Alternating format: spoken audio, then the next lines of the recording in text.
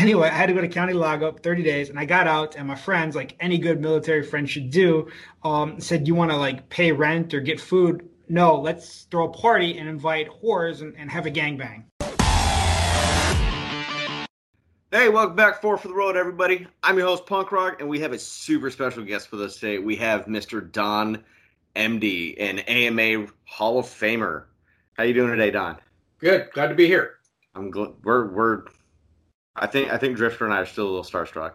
I know you're guys. He's super humble about it too. Like I use words like celebrity and fame and stuff like that. And he just kind of smiles and kind of bows his head, like, "Nah, that's not me. I just do some stuff." But I don't think you really like accept full responsibility for all the cool stuff that you've done.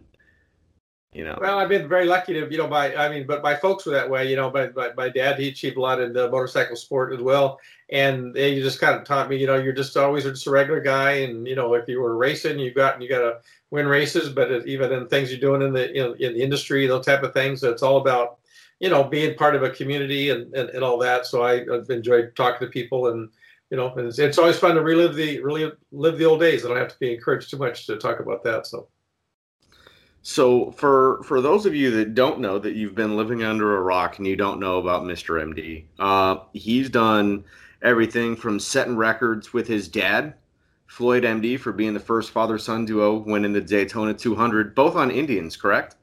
No, actually, Floyd was on an Indian in Daytona in 1948 when they raced on the beach, and 24 years later, I was at the Speedway at a Yamaha. On a Yamaha, that's what it was. 350 Yamaha, and I won the same race, the 200-mile race at Daytona, on a 350cc Yamaha against all the 750s. So it was a big deal. Yeah, just crushing competition. Yeah. So Don, just for the listeners, real quick. So Don MD, AMA Hall of Fame winner. Won the Daytona 272 on the Yamaha, the little engine that could. Prolific author, speed record holder, and just even today, both feet deep into the motorcycle world. It's like I'm talking to motorcycle royalty here. I'm a complete fanboy, and I know it's coming across that way, and I don't care. So, Thank you. Yeah. Hey, same here, man. It's okay. I'm not judging. So I first was turned on or exposed to the MD family through your dad and my club. Your dad was a member of the 13 Rebels Motorcycle Club, as am I. And for each member in that club, you have to learn as much history as you can. You're grilled on it throughout your whole prospect period. It's pretty intense. And as I'm learning about Floyd MD, your dad, I start seeing all these things that reference you and the entire MD family. And I think, holy cow, this is just amazing. And then whenever I reached out to you to see if you wanted to do this, I like I said, I just couldn't believe that you actually even came back and talked to me. And here you are sitting right here. So if you could just tell us a little bit about your career, how you got to where you're sitting here right now. Well, actually our family even goes back one generation farther than my father. My grandfather was had a little motorcycle shop over in the El Centro area in the California desert, and we have one picture of him around 1914 in his shop. Kind of a repair shop, but he also another picture of him racing out at the fairgrounds in El Centro, 4th of July. So he was kind of just a local racer. But then later he closed up that little shop and became a motorcycle patrol officer, first down in Imperial Valley, and then he moved the family after my father was born and some other brothers from El Centro area over to National City and for a while Chula Vista. In the south part of San Diego. And then he was and continued to be a motor patrol officer there. And so that's kind of where my dad kind of was, but here, his dad's coming home from work every night on his motorcycle and everything. So obviously Floyd got kind of an early indoctrination to the life of motorcycles, what those were about.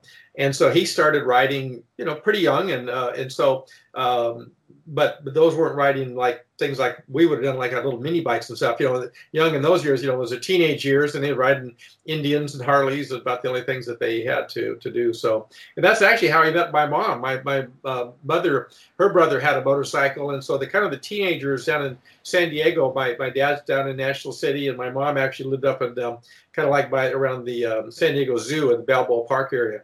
And but somewhere in between the two there were some fields and some open areas, and the kids who had bikes, I guess, would just go down there and they'd ride and whatever. And my mom actually was in a bit of a club to start with, and so anyway, that's how they met. Hang on one second. Sure. Your mom was in a motorcycle club in yes, what, she was. The 20s and 30s? I got pictures of her on her with her motorcycle and everything, and yeah, she was quite a motorcycle enthusiast, and so anyway, so it kind of leads it back around to me, because my dad, pretty soon, they're connected and going to the races, and I got some great pictures of Floyd with his 13 Rebels jersey on, and one at the famous actually at Hollister where they had the TT in some of the early years, even before they had the big problem year there, but he rode at that Bolero Park with a 13 Rebels jersey on and everything. I think he was riding an Indian then. But he went on to some big things. He hit the national circuit, and first he was a Harley rider and riding a Harley WR Handshift 750, and he won some really big races. One of his big races early on in 1946, he won at Riverside, a track called Box Springs. They had a big 50-mile TT race, and it was the Pacific Coast TT Championship, and he won that, and he beat Ed Kretz, who was one of the big names in racing from those years, and that really kind of put Floyd on the map. And although they were actually pretty good friends and kind of a mentor to him, but Floyd beat Ed Kretz in 46 to win the Pacific Coast TT Championship, and 1947 won the a mile national championship race in Milwaukee. Against all the top guys, and more racing was really coming his way in the late 40s, and then finally in 1948 went to Daytona on an Indian from the San Diego Indian dealer Guy Urquhart, and won the Daytona 200. So him and my mom, they were traveling the country, and really the life of a professional racer, and then all the notoriety that he got out of that. And actually, kind of a funny story is when he won the Daytona 200. The Indian company was actually looking for another Indian dealer in San Diego, and the rep from the West Coast convinced my dad to take his $2,000 winnings, and that would set him up as an Indian dealer. And so he actually for a few years had Indian in National City, but that was about the time Indian was starting to kind of cave in financially. But then the people that Floyd had met riding Harleys actually won. It was kind of a neat story. My dad used to talk about being modest. So he just tell the story about he's in the Indian dealership one day, and two guys walked in the door, and one of them was the local San Diego Harley Davidson rep, and the other one was Arthur Davidson, who was one of the founders of the Harley Davidson company. And he was running the sales department there all the way till the time he died. He ran the sales department at Harley Davidson. And he told him that, Floyd, we're looking for another Harley dealer down in town. And he said so those Indians would have to go, but if you're interested, we'd set you up as a Harley dealer. And so Floyd could see the handwriting on the wall that this was about 1948, and Indian was starting to kind of really lose its grip. Problems coming out of World War II, and financially where they were. And so anyway, so my mom and dad got into the motorcycle business in the late 40s, and they were Harley through about 1964, and then things with Harley that weren't going so good. That was the AMF years, and the sales weren't really that great, and the big wave of the metric bikes was coming, the Japanese bikes and the British bikes, and actually the same guy who had been the Indian rep that got Floyd into the motorcycle business by then was the BSA rep for the West Coast, and he actually got my dad to take on BSA, and then he also was able to take on Suzuki, and which was perfect timing for me, because as I was now becoming I was about 12 or so, I think, when all that happened. So now I had little trail bikes and stuff to ride out in the hills, and converted that into a racing career that was not real long, but I raced professionally for about 5 years, but won a lot of races. It was in those years you had to be you dirt track race and road racing all as one big series to be the AMA champion. So, if somebody really wanted to go somewhere, you couldn't just be a flat track guy or a TT, right? You had to be able to do all the different disciplines. And so I was lucky with my dad, and some other people really got behind me and got me a lot of bikes to ride. And so I just kind of moved my way up the ladder. And my first year, my rookie year at Daytona, I was third on a factory BSA behind Dick Mann and Gene Romero, who were really some of the top guys at that time. And I got third at Daytona and actually third best in the points in road racing that year. And I thought at that time, man, my career is going to be, I'm going to be a BSA factory rider. But then financially, they were hitting this. It was going down, but the British bikes were going down because the Japanese were now coming in.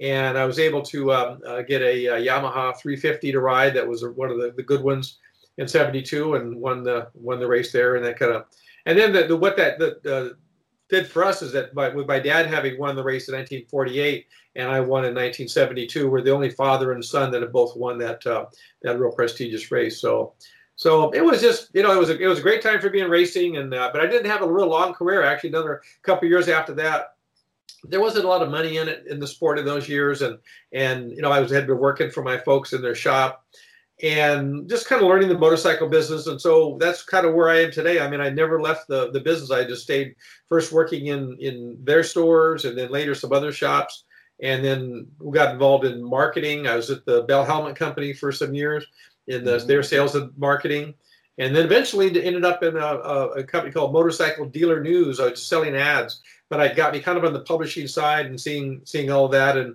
it just eventually I became publisher of that magazine. Did that for a few years, and eventually just started my own business. So in 1990, I started the business with doing some book publishing and my own magazine, and that's where we get connected to Drag Specialties and Parts Unlimited, and we've been doing every month we do dealer magazines for them, and then when I can get the time, I've been doing the magazine. So that's kind of my story, kind of brief, but I've just never left the sport, and it's always been part of it. And so sometimes on any given part of a day, I might be talking to somebody about what's going on right now, and we're selling somebody ads, this is the kind of things you guys are involved in, or I could go off on the other side and talk about history, and like the Speed Kings book was one I just did, and that was a big project, but it worked out. Oh, we definitely want to hear that, but I got a quick question. Sure. So whenever you won Daytona, you were on a Yamaha 350. Yep. Everybody else is riding these big boys, these 750s. What was the feeling? What were people saying? Were they saying you're nuts, or what did you think about that? Well, Yamaha had really in the early '70s had come on, and they had that was the power to weight ratio of the bikes was amazing. The bikes hardly didn't weigh anything, and yet they had these 350cc twin cylinder engines, and they were pretty darn fast. And so I actually had ridden Yamahas in 1970 before I got on the BSA team, and I won a couple of big races on those. And what happened is that about that time, 1970, 71, the AMA had used to have some older rules where, they really favored kind of Harleys and when they were still around the Indians, and they were, they limited like the BSAs and Triumphs. Are you saying that the AMA played favorites? I find that hard to believe.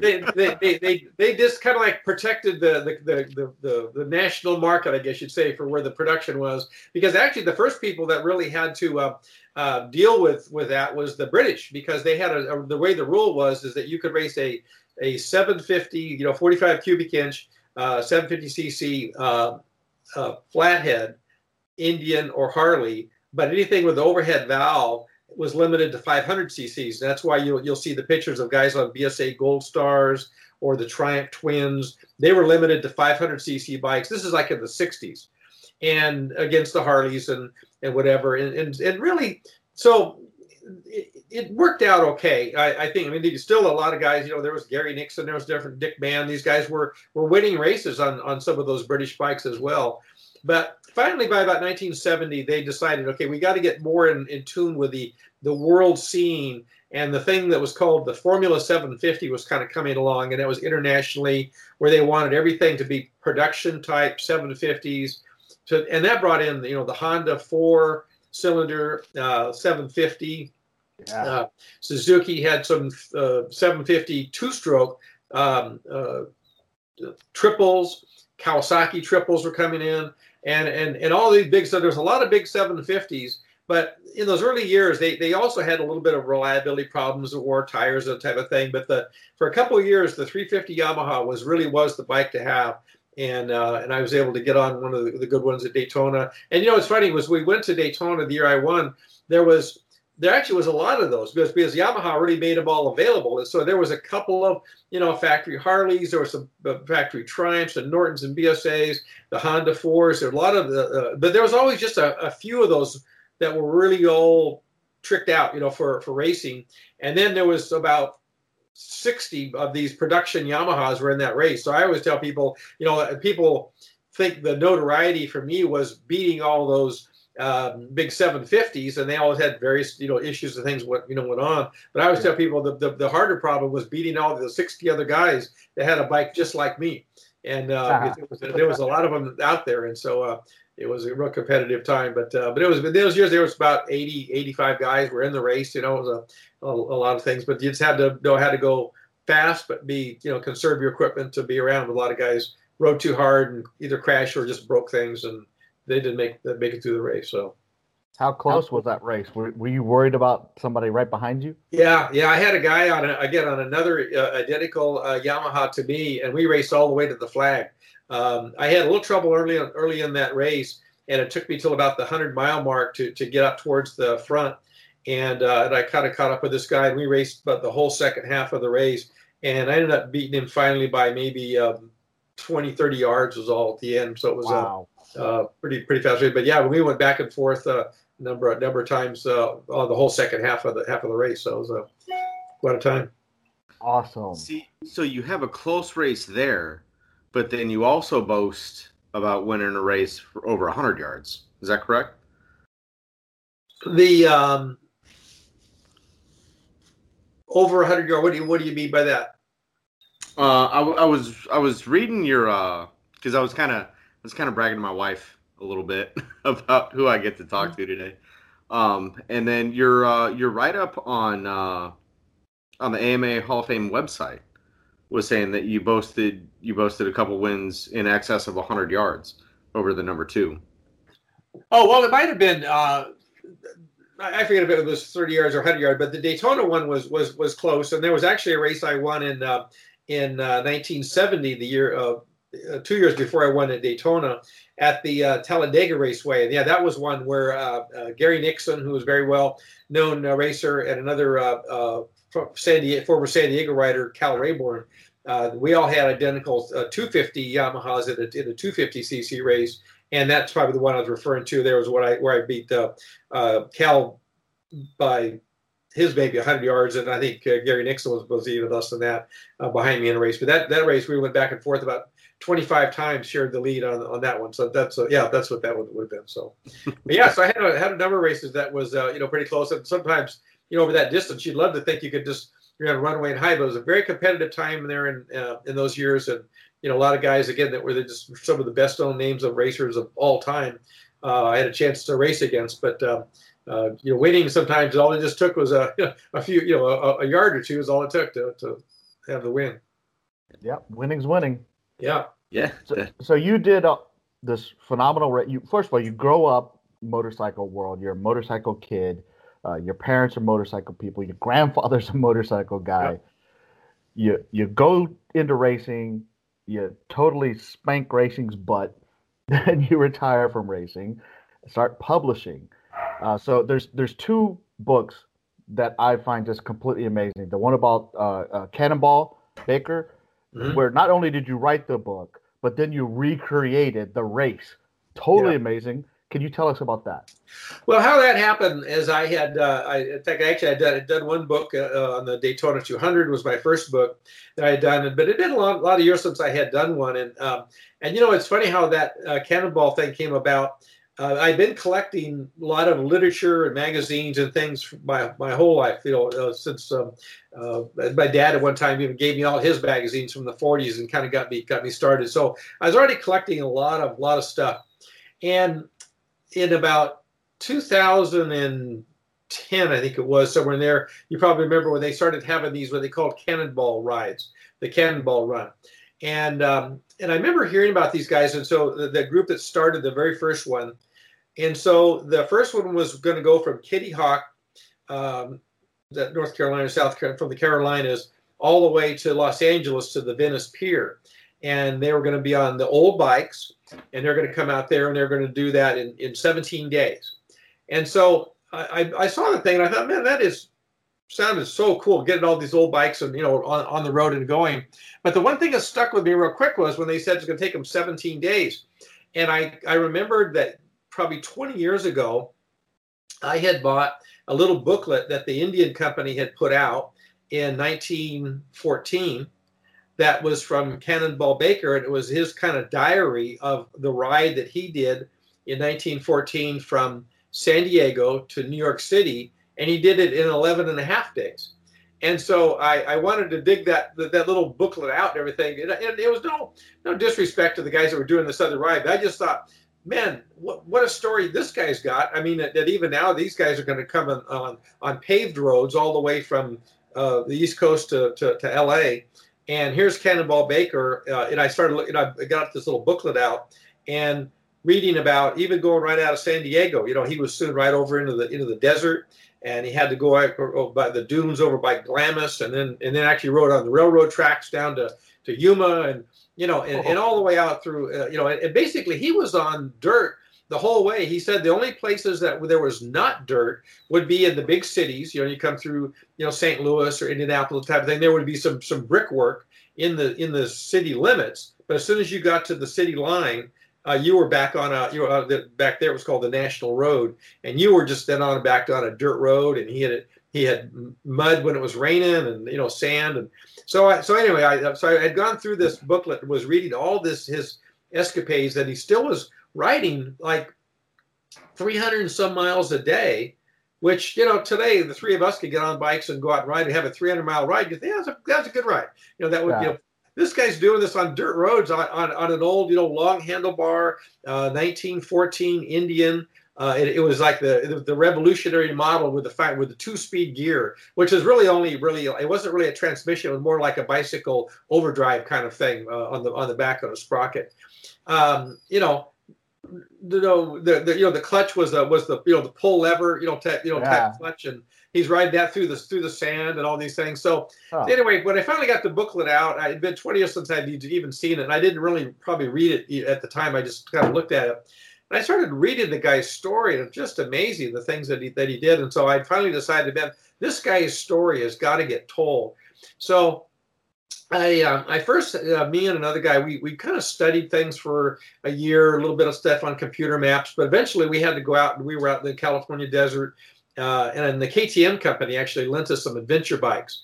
And so we were actually right out there trying to find, how to recreate the guy's map. And see, it was what Baker did is in his journal, he put every town that he stopped at each night and started. So I knew where, what the route was, where he went, but I just had to go out and see how much of it was rideable.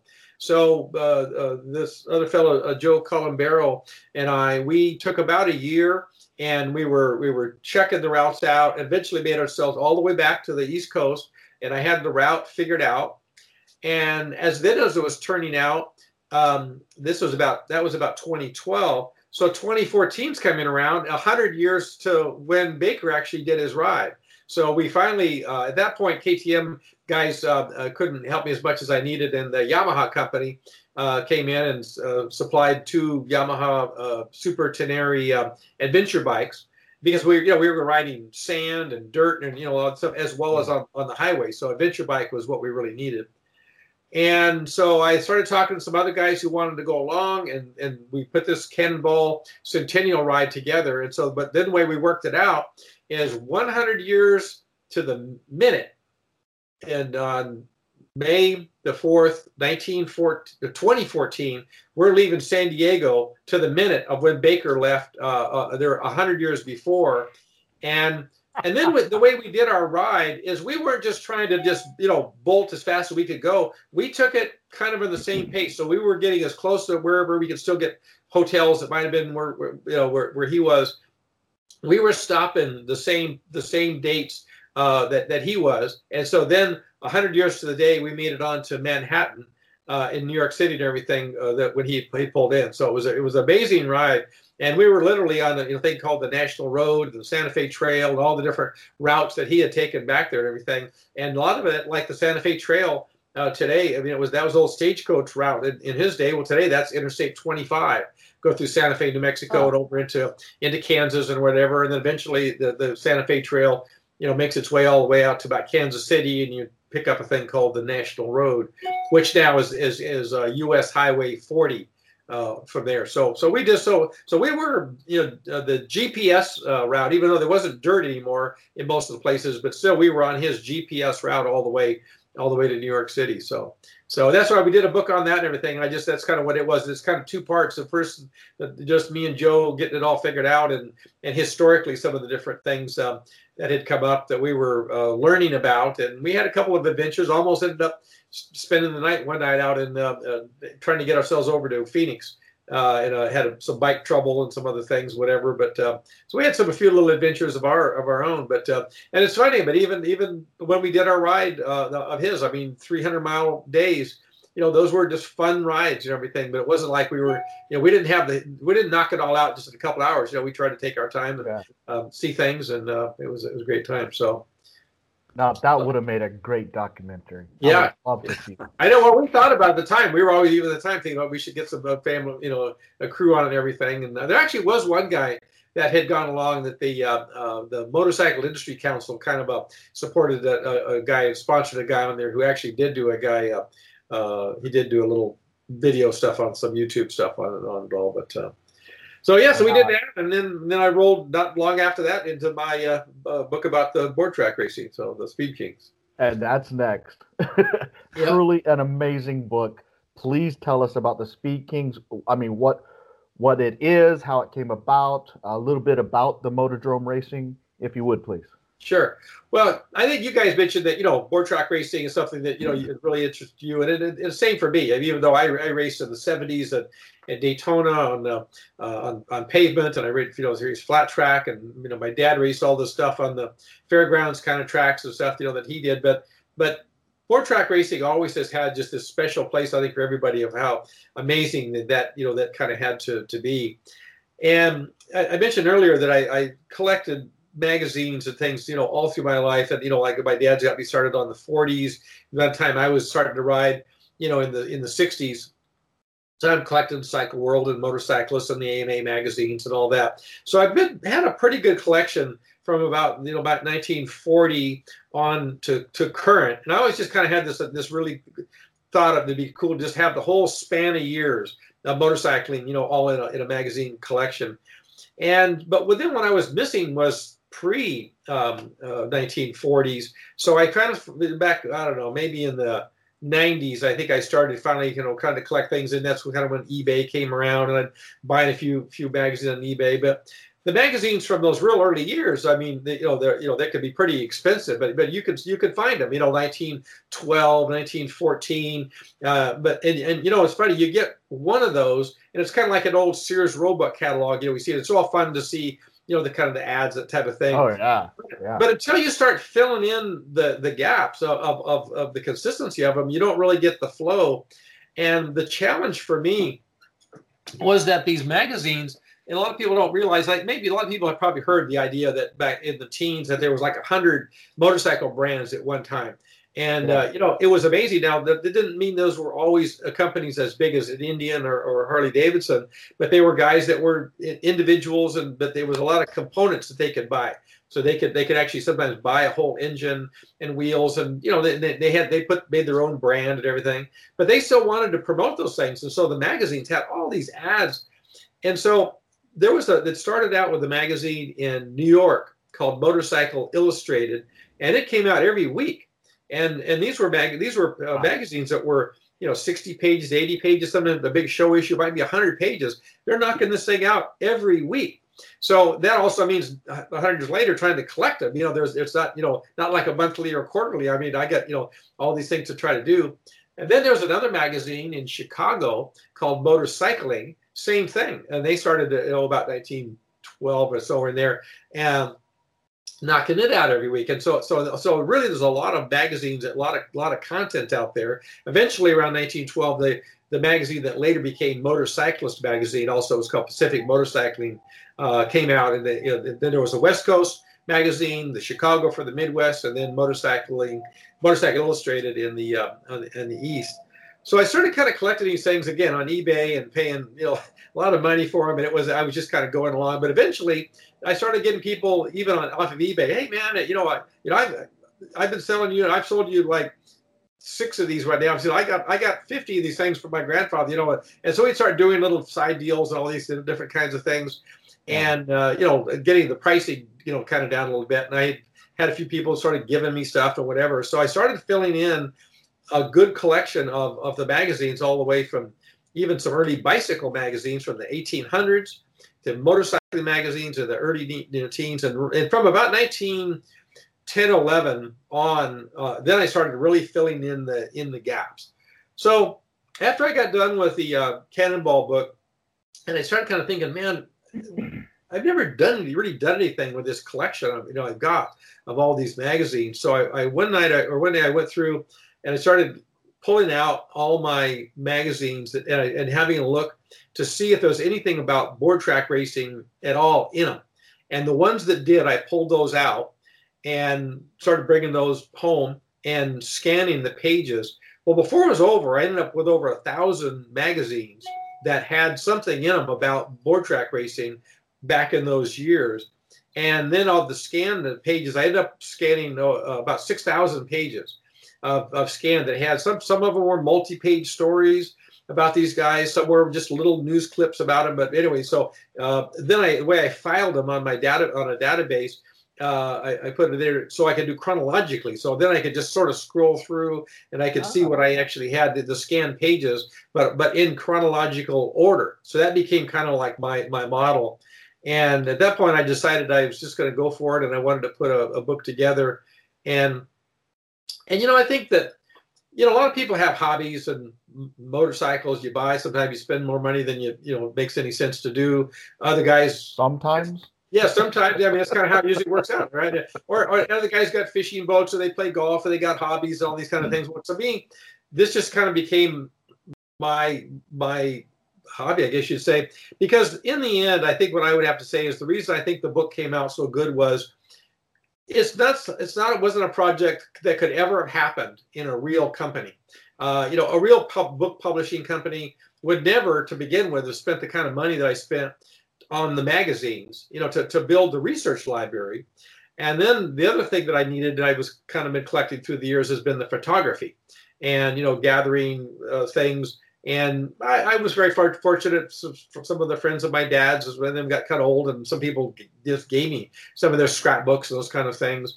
And I was able to also collect, buy some other collections of people that have passed away and those sort of things. So I had photos and I had the magazines to tell the story. And I just decided to kind of go for it and started working on, writing the whole thing.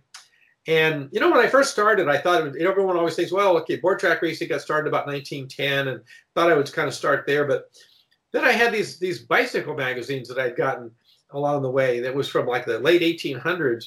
And I don't know if you've ever heard the story, but a lot of times people will refer to the founders of the Indian company as old bicycle racers. Yeah. And I used to hear that a lot. But I always thought, well, what does that mean? I mean, were they any good? Were they big time? Were they just local guys or whatever? And I went back and found it. Actually, they were. I mean, the guy Hindi, who was the one of the founders, he was kind of the money man. With another guy was Oscar Hedstrom, was kind of the technician. And Hindi actually was the first national amateur bicycle champion in the United States when bicycles started being brought over from England. Another guy named Jack Prince, actually, who became later the builder of all the board tracks, he was the bicycle champion, and he got Hindi, kind of coached him into becoming a champion. And the guy won in his amateur career. George Hindi, he rode about 315 races, and he won about 310 of them. I mean, he hardly Wow. ever got beat, and he was the first national champion in bicycling, and then later he met Oscar Hedstrom, who in bicycling, and he is where they met, and together they got together to put together the Indian motorcycle and company. That's how Indian got started. But so I guess what I'm getting at is when I got to about 1910 in my magazine, I realized there was so much more, and it wasn't like from 1910 that I had to go back 500 years to get to the genesis of wheeled sports. I mean, the first bicycle came in from England in like the late 1860s or so, and then bicycle racing got going. And then again, and Hindy's part of it, and this Oscar Hedstrom, and these guys who went on to become the Indian founder of racing bikes. So I actually decided to go all the way back, and that's where the book actually starts. I think there's 75 pages is cycling stuff, because you started with bicycle racing, and then they got the velodromes going, and then the velodromes led to slipstreaming, where the guys would be right behind the other guy and try to get by him right at the flag, and that became a real technique of bicycle racing. But then that led to what they call pacing. And that still kind of goes on today, where they'll have a motorcycle rider pacing ahead of a guy behind him on the bicycle, he's actually the guy in the race, but it's in the slipstream, so it makes the guy be able to keep his speed up. So pacing led to pretty soon the kind of a long story. It's in the book, but they started to get the pacers where they'd have two guys pacing on the same bike, three guys, four guys. To give more power, because the guy behind him on the bicycle, it would kind of pull him around. And then finally one night at one of the races, they had these called motor pacers, where they had an engine in one of them instead of all the guys doing their pedaling. And they decided at a intermission one night to let the bicycle guys stay in the pits, and they had a race just amongst these motor pacers. And that really was what got board track racing started for motorcycle. People went wild. They thought it was great to see the guys on their little motor pacers, riding around. And so eventually, there was a split finally where bicycles kept going its way, and this Jack Prince started building these bigger velodromes that became what we called the motordromes. But so it was about 75 pages to get me to the point of now we're racing motorcycles and getting all of that going. But so it's really somebody doesn't have to know too much extra background if you get started, because you can learn about the cycling, learn about the motor pacing, how that led into the motorcycling, and then the story of the board track racing. It's one thing a lot of people don't know about board track racing.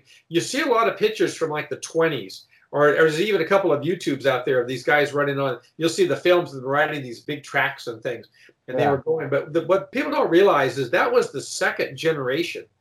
The first generation of motorcycles started on those small little velodromes, but they were oval shaped, which meant you had kind of a longer straightaway and then a tighter turn, and guys were crashing, and they didn't really have good brakes and stuff on them. So this Jack Prince came up with the idea to just make a 360-degree circle, high bank track. And so the tracks were like quarter mile, third mile, and sometimes there's still a few of these things, the Wall of Death guys that will show up at the county fairs and things. The Walls of Death were kind of like a memorial to the true motordrome era, because they were just real tiny little things. But so many people, kind of grew up in the teens and going to county fairs and into the different cities where they had the races going.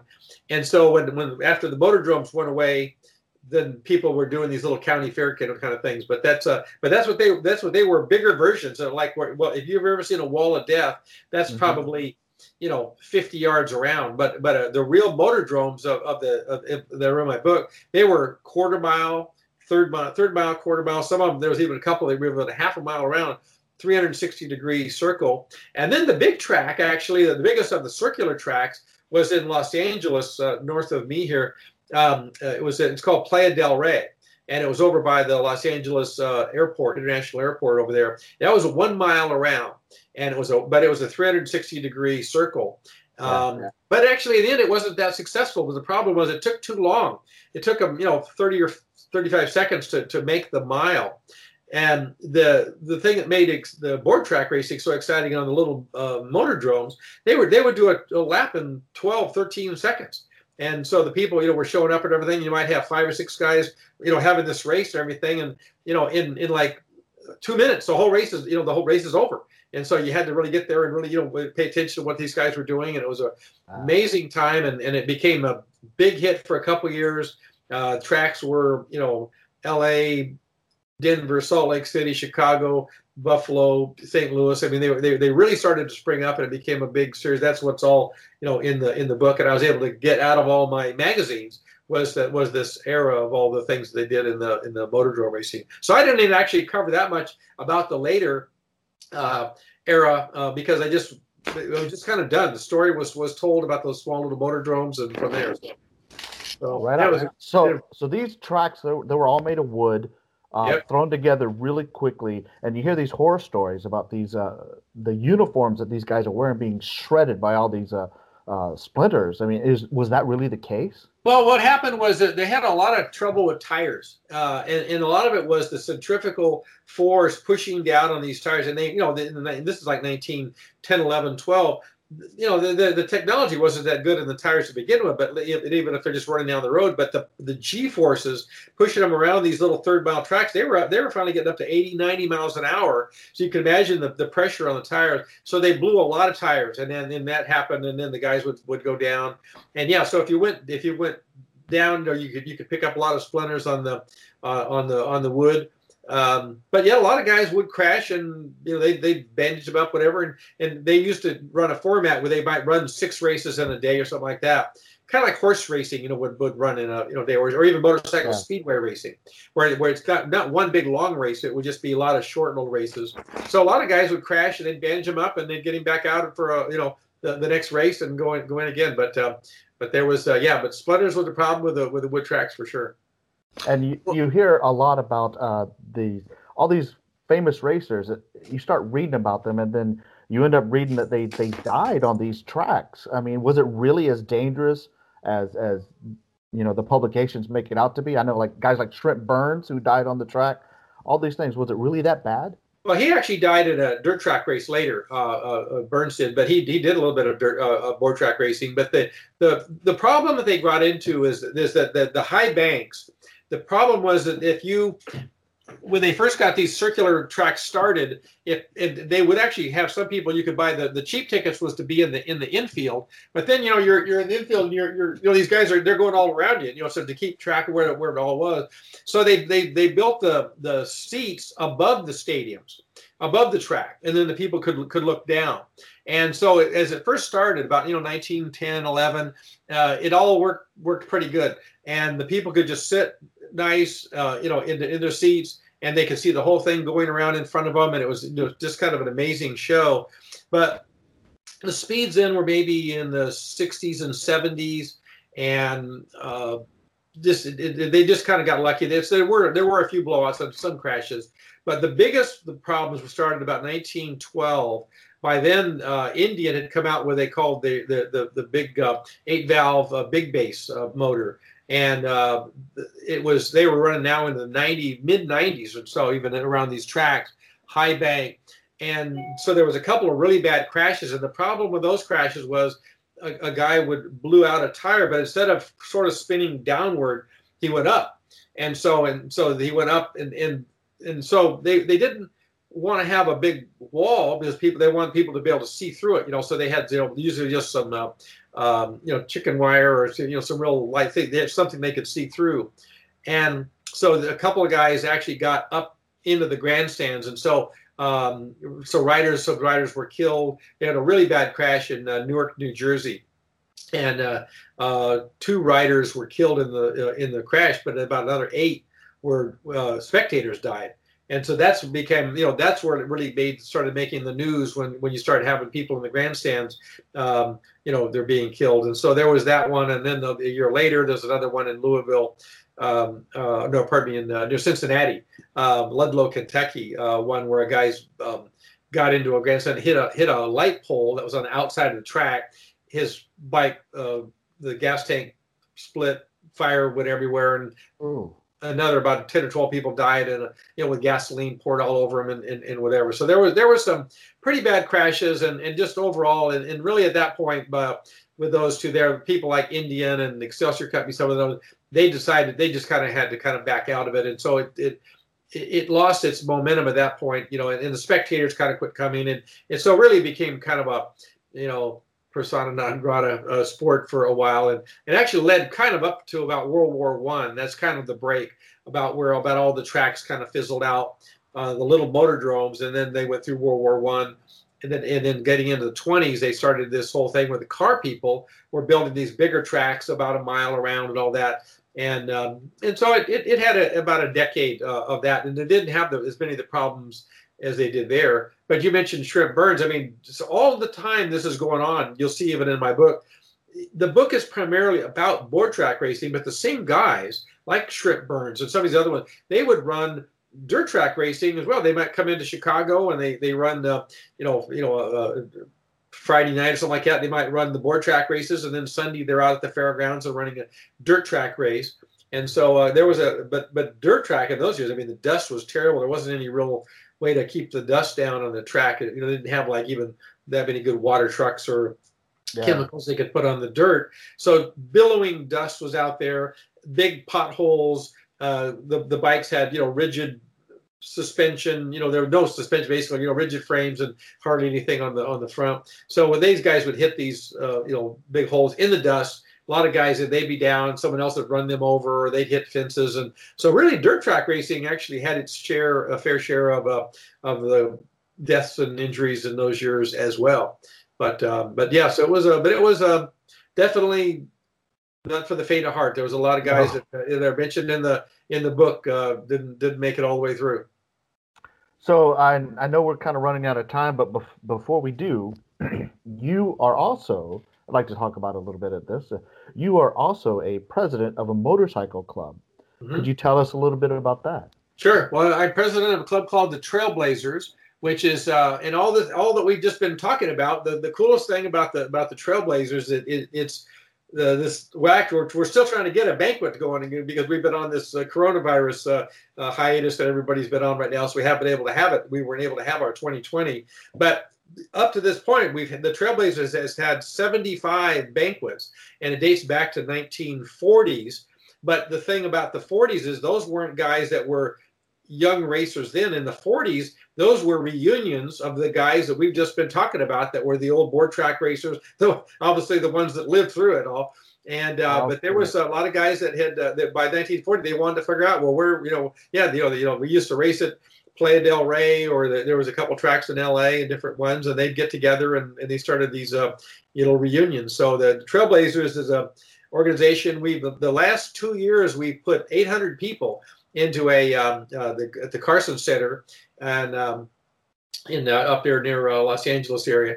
And people that buy the tickets, but it's just a reunion, and it's a chance for people who have been around motorcycling, all these years to come, and we hang out all day. They have a little bike show and everything, during the day, and we have our own Trailblazers Hall of Fame now, and we've got a lot of respect, I think, in the motorcycle community. So I do that on the side, but I'm real proud of that organization. I kind of took it over from people who were the generations before me, and they told me once that don't blow it on your watch, man. You got to keep this thing going for a long time. So we're still trying to figure out right now. We're trying to monitor the coronavirus, because right now, it's not going to be too socially acceptable to say, oh yeah, we're having a party with 800 people all jammed in a room. So we're looking at a couple of options how to get the Trailblazers, and we do intend to have one within. Probably going to be now 2021, but we'll get them back together again. That's awesome. Absolutely awesome. Well, Don, I cannot tell you just how amazed I am that you're sitting here talking to a couple of degenerates like us. It's just amazing. Thank you. Well, it's we're all motorcyclists, and we all ride down the same roads and do things. It's always great to being around people. So happy anytime to come talk to you guys. It's just fun to talk about. I mean, I don't it's anymore when I'm so involved in the modern business. Not all that many people, other guys in the industry want to hear all my old stories. So it's great to be able to tell them sometimes. Anytime you want to tell an old story, get hold of us. We're here. I Well, I will. was gonna say that's the beauty of the things that we do is we do this for us. Yeah. You know, we've had a few of our readers and listeners kind of reach out and say, "Hey, you guys should make T-shirts. You'd make a killing." And it's like, yeah, I very firmly believe that that's true. But we're not here to impress anybody. We're not here to make a buck. We're here to preserve history, tradition, and protocol. And what we're doing right here is very important to us, right? So, Amen. You know, it's good that we can outlive it, and and just already we're talking about people that we've known people from the generations before. I know both you guys know people that were around earlier, and a lot of it's just kind of like the Indian culture. The real Indians, their culture. They take their languages and things like that, and they tell their stories to their young, and that's how their histories get told, and that's what really motivated me. We just we get all these stories, we know about these guys, and I was just lucky to be in a position to be having publishing people around me, the art and all that. We did wrote the stories, all that, everything, and having access to the magazines and stuff like that. But you guys know people as well, so it's always great being around people, just hanging out with people and hearing what they're about. So I got one more question for you. All right. All right. If you were to pick your favorite race, whether it's a course, whether it's a specific geographic location, or even just something that was cool to you, regardless of what your standing was in the finishers circle, what would you say that your favorite race would be? Well, in my years of racing, there's the two big tracks that really had a lot of things going for it. One was Daytona, the big 200-mile road race, and that was the premier race.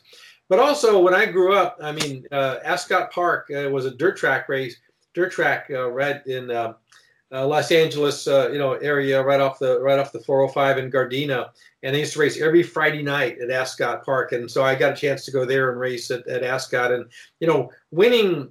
To win some races, I never won like a national race at Ascot, but I won a lot of the coming up the ladder and some of the other classes and whatever. But so really, so Ascot was really special, and actually one race that I could never do because our American series had points and you couldn't miss things. But as I was kind of growing up, I was really starting to excel a little bit more on in road racing, and I always wanted to go to the Isle of Man.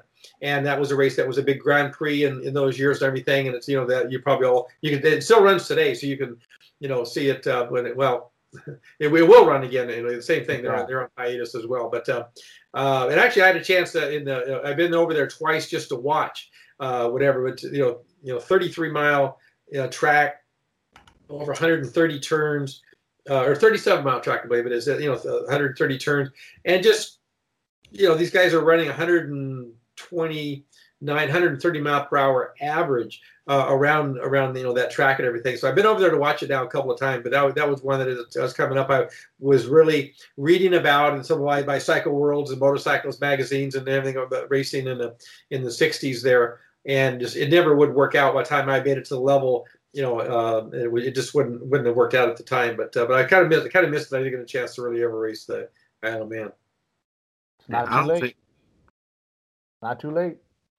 Yeah. No, I don't think I have the testicular fortitude to run that race, especially at the speeds they do. I mean, I like to hot dog around and stuff like that, but I don't think I could do that stuff. It's really something to see. I've been over to it a couple times, and I mean, it's so amazing because it is just through the towns out in the country, and a lot of blind turns, those sort of things. And these guys, they have to learn it. And but the other problem I guess I kind of had is the guys that could really do it. You had to start kind of young when you're nobody, and their first race they don't win anything, but they learned it. Mike Hillwood and some of these other guys are these big names. They kind of grew up through those sport.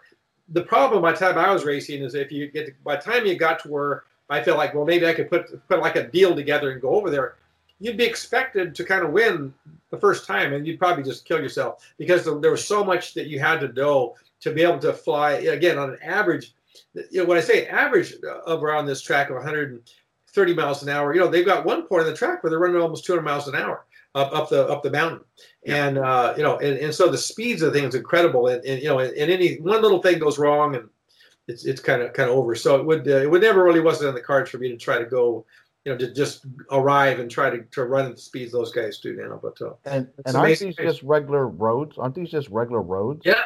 It's on the Isle of Man. It's their main road all around from Ramsey and all around the town from the harbors and whatever. But yeah, it is. In fact, actually, when you go, you kind of have. It's a 2-week event.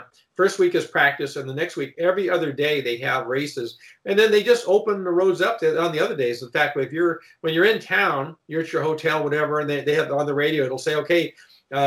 Get where you're going, because at 9 o'clock they have the gates are going to close, and the roads actually would close, lock up at like 9 o'clock that morning, and then it's closed for the rest of the day. So if you want wherever you want to watch from, you got to get there. And so you actually ride on the racetrack to get to a point. You want to go on the map, you want to be out by the pits, you want to be out on the west side, and there's with all the different turns they got, there's just amazing places to go watch. But I really encourage anybody who's never been to it. You really should try to go sometimes.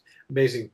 And kind of a cool tidbit for our listeners who don't know, who haven't heard of the Isle of Man Tourist Trophy or anything like that. It was started as kind of like a bootleg race because motor racing was outlawed in the UK. Mm-hmm. So they're like, well, this island doesn't, it was inhabited and all that, right? But it was like, hey, like they don't fall under the Her Majesty's freaking rules, so we'll just go take our stuff over there and race it. Yeah, exactly. So. And those guys, I mean, that's one of their biggest to this day. It's one of their biggest revenue sources in the Isle of Man. It is, how the UK is all set. They're almost like their own little country, and so they kind of make their own rules, over there. But it's a wonderful event to go to, and the people. They're happy to see you.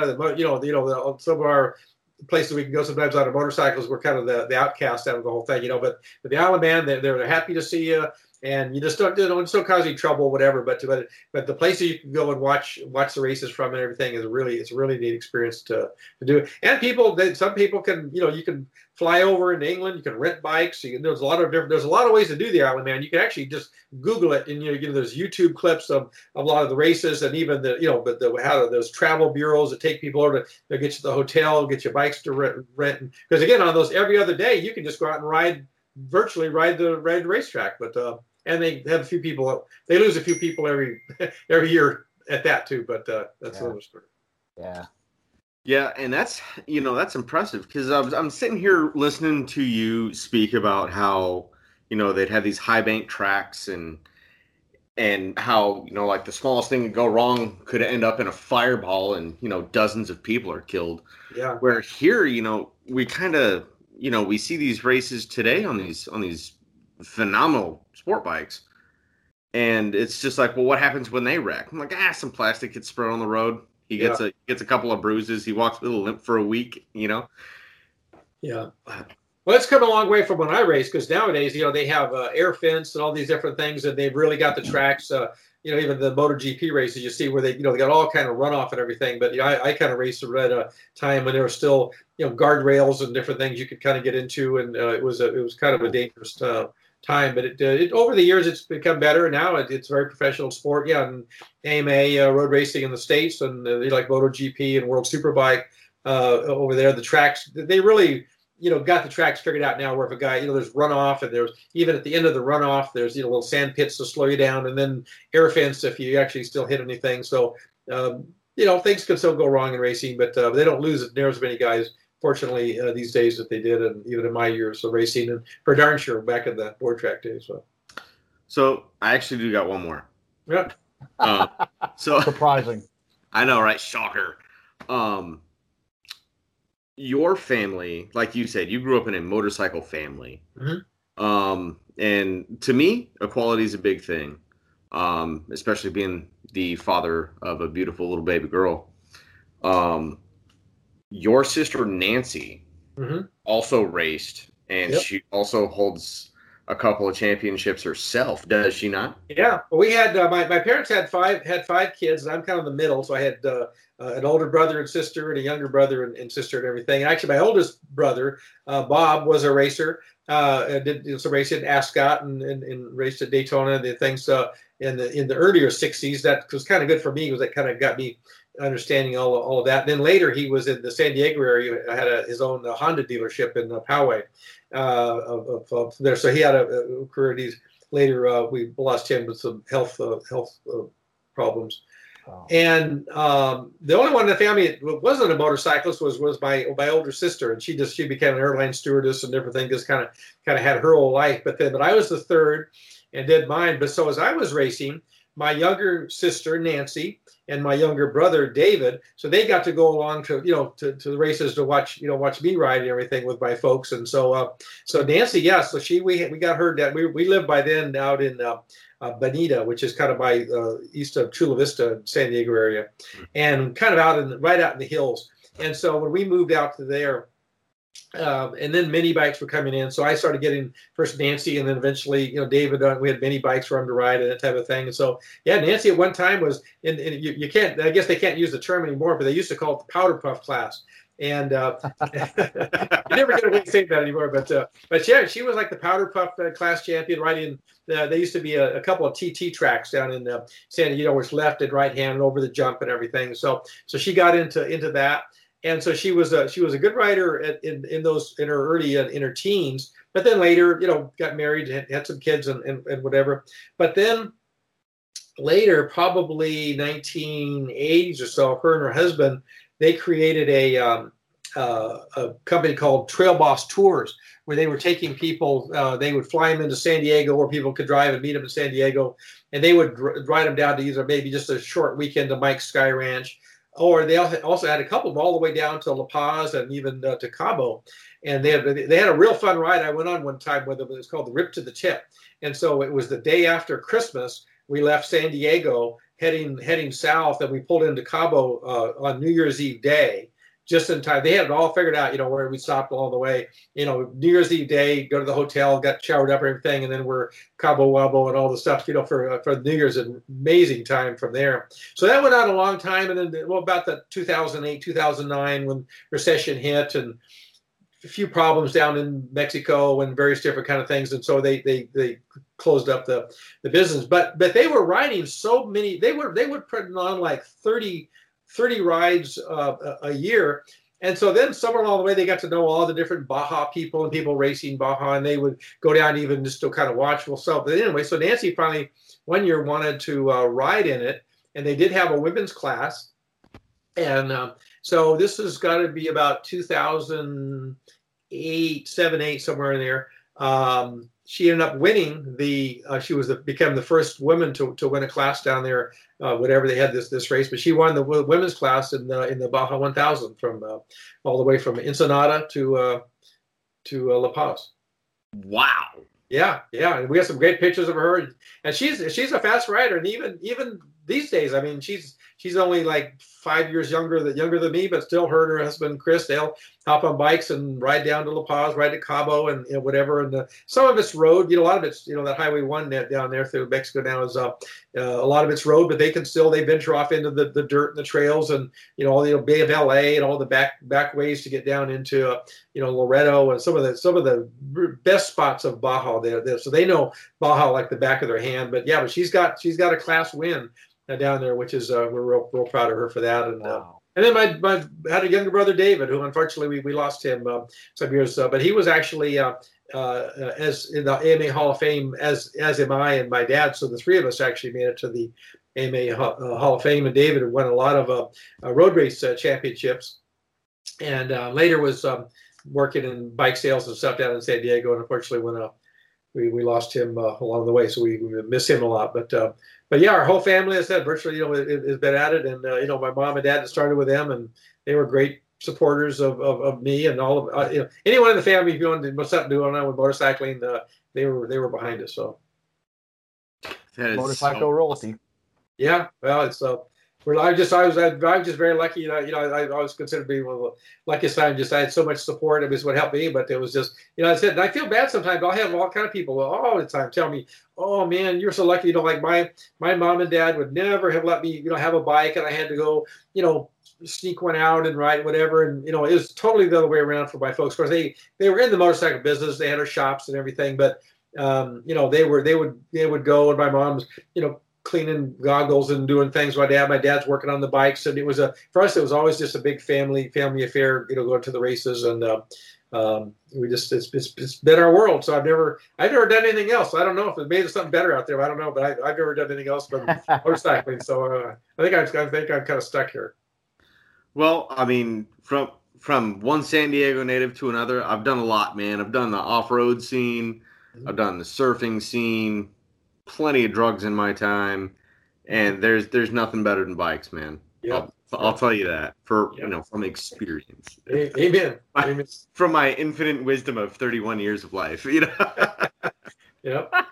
So young pup. We're very lucky to have him. And and I'll just one quick little thing about at a time, but all this coronavirus thing that's going on right now, so many people are all, they're stuck on their couch and they can't do anything, and they're all these other things. And, the motorcycle business is really doing great right now, because people who have bikes are, they're getting on their bikes, and they're just, small packs, maybe, half a dozen guys, whatever. They're riding over to Phoenix and back, or they're going to go up to, Monterey, all these things like that. And people are riding, and like, that's what we know from the current motorcycle business, tires and filters and oil, and people are buying stuff, everything, and they're getting out and everything. And the off-road bikes are doing well, and even side-by-sides. And so the thrill of motorcycling, people, they're still on the slide. They're kind of getting things out, in riding them and everything. They're not willing to give that up. And but the motorcycle business is really going well right now. It's just the thrill of the bike, the thrill of the ride, and it's carrying a lot of people through.